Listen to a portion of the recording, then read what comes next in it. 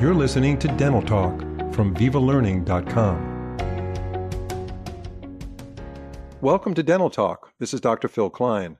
Today we'll be discussing some of the barriers that are preventing patients from getting ideal dental care and how we can work around these challenges.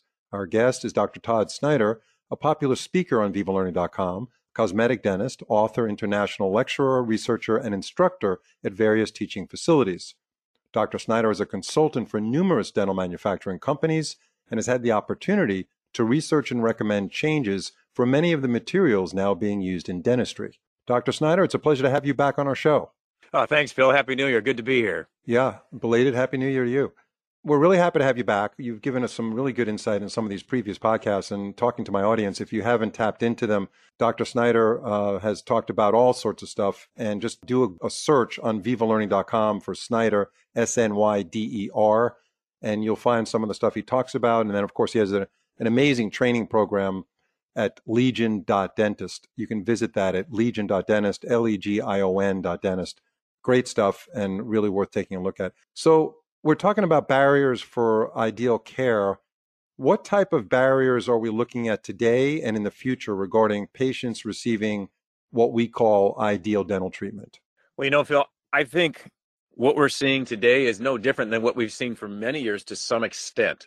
You have obviously different price points of individuals out there, different oral health needs. Some people need, a lot of extractions and, full mouth rehabilitations. And they have financial difficulties, obviously, being able to afford something like that. And you have others that maybe have one or two teeth that are broken down, and maybe they have financial difficulties as well. Or you have someone that, has some means over time to do, let's say, like a full mouth or changing a lot of dentistry, but they need ways to segment it to be able to make it affordable with time, or the dentist needs a way to make it segmentable so that they can get their job done. Now, I think with COVID, this has changed maybe slightly because, maybe people have neglected things longer, and now it's going to take them longer to try and rebuild things. I think some people obviously are financially in a worse place. But what I also see is going forward, potentially more people in a bad place. And so thinking ahead of those businesses that have been struggling, and we're going to see, more businesses potentially failing, or more individuals losing their jobs or having less money just because of the fallout of all this that we maybe haven't seen yet. So thinking ahead and saying, okay, I've got existing patients with problems, I've got new patients that are potentially going to need problems. We have to find ways to help these people so that they can get their oral health back to an optimal level. And that may not be something we can do overnight, and that may need to be something we do over time. Can you talk about some of the treatments we can use under these circumstances? If you have someone that obviously can't afford a single tooth or multiple tooth type of dentistry that normally would be made, let's say, indirectly, then a lot of times we would do a bunch of large buildups, using some type of composite resin-based technology as a core buildup, or as a long-term big filling kind of thing. And they don't have as good a durability, obviously, as indirects, but that's all we had. Now, for some of our patients, we may say, well, I want to put them in a long-term provisional because there's just not enough tooth. I have to put something around the tooth to hold it together, or I have to do a bridge. And so we have times in which we have to do indirect procedures, or maybe it's just segmenting things like, hey, we started the front, we did the veneers or crowns on the front teeth, and the back are damaged, and we have to at least provisionalize them because we can't move forward right now, and we need to put them in a good holding position. And so what can we use to keep them healthy and keep them stable until such time as we can circle back, and whether the office is back open again, or whether the patient can finally afford it, or the patient's kids are finally back to school and they can make it into your office, all the limitations we have.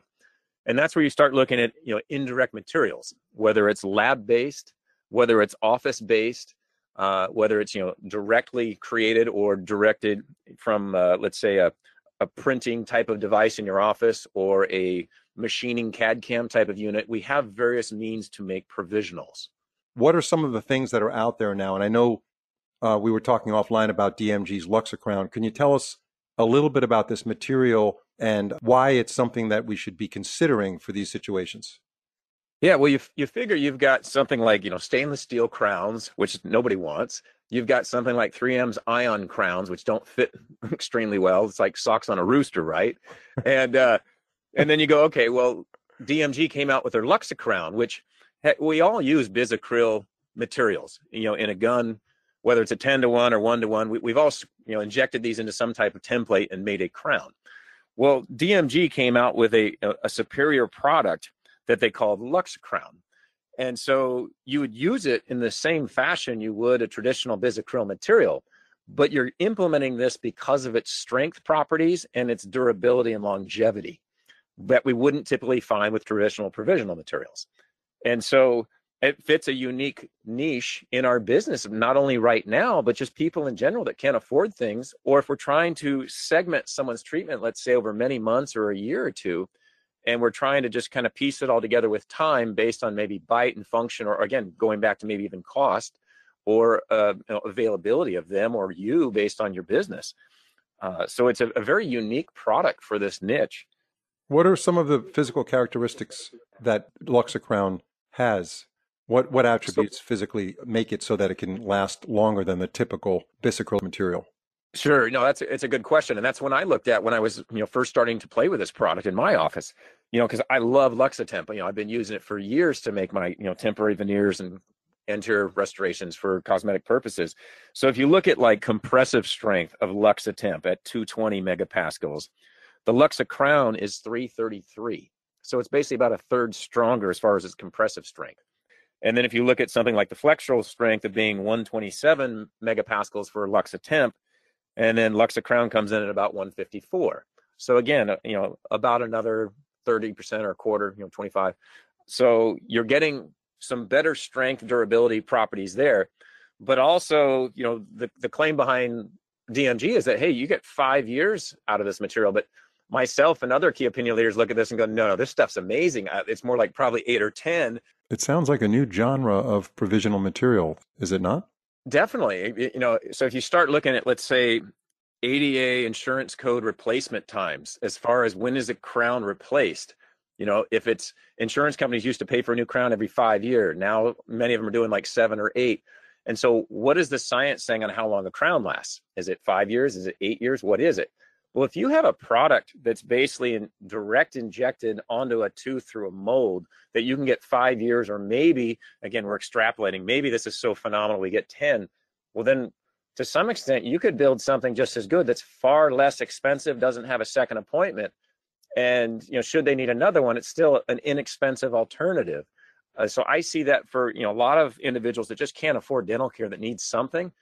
This is a great product for a hole like that, as well as our patients that can't afford it, that just need, to stagger things based on time and complexity of maybe the case or maybe even financials. What about their age? What about a patient who comes in their mid-80s? There is some use to have a restorative material that has 5 to 10 years when you're treating a patient 85 years old. I mean, is that far-fetched? No, I see that, the pediatric realm as well as geriatric. You're trying to buy some time and maybe, again, they don't have as much money or something at that point in their life, and they need something to hold them over. And again, you don't know how long it's going to last, but I think that's a great solution. And maybe they're not able to get out of wherever they're living at the time, and it's very inconvenient to get someone to bring them here. And so all the barriers that one would have maybe at that age, it makes it easy that, hey, you can come in one time and we can fix it one time. And I would hope we can get, 5 years, but maybe even more, right? And the same thing with a child with, pediatric teeth. You look at what's out there currently and you go, okay, well, I can make it maybe less expensive. And if I can get you 5 years, heck, that tooth's probably going to exfoliate by then and we're good. So I see it fitting not only, in mainstream dentistry, but also at the far ends of definitely being a place in geriatric and pediatric dentistry as well. What are some of the options we have as dentists that can help patients financially? Can you just review that for us briefly? Well, I would say the first thing is, not everyone has insurance, but for those that do, you could call this, a provisional crown and bill it as such, or a provisional pontic or provisional retainer crown. You could bill it out as a resin crown or provisional resin crown. There are codes for, permanent resin crowns. You also have, you could say a four surface or more posterior composite, because it is a resin.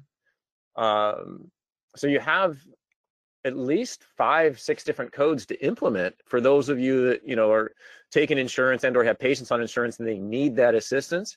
That's obviously one way. But you could also look at it, hey, just regardless of someone who doesn't have anything and they need help, well, that's what we do as dentists. We help people. And so it's like, okay, well, hey, I've got an inexpensive product here.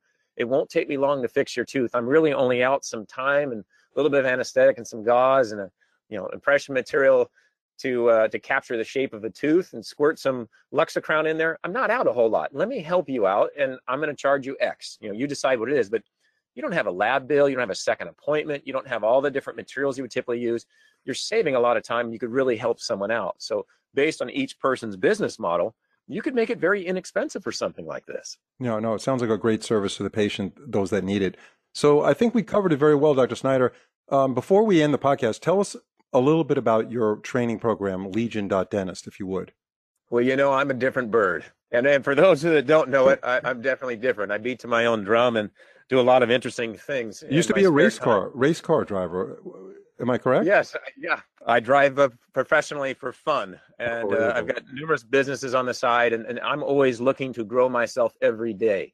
And so what I teach is different than traditional dentistry. I don't teach traditional dentistry in that program as much as I teach looking at things from a different perspective, looking at your communication skills, looking at your team, looking at your marketing, and looking at yourself and how you can change yourself in many different ways to grow and change your business and where you want to go in life with your family, where you want to go in your personal hobbies and interests.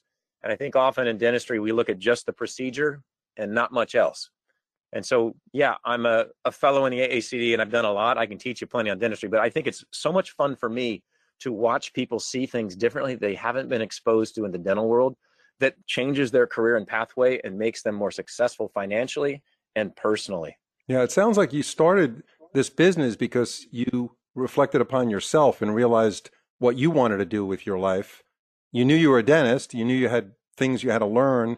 You specialize in cosmetic dentistry, but you also built your whole life around your goals on what would actually make you happy and what direction you wanted to be in, and your independence and your freedom to make decisions on your own.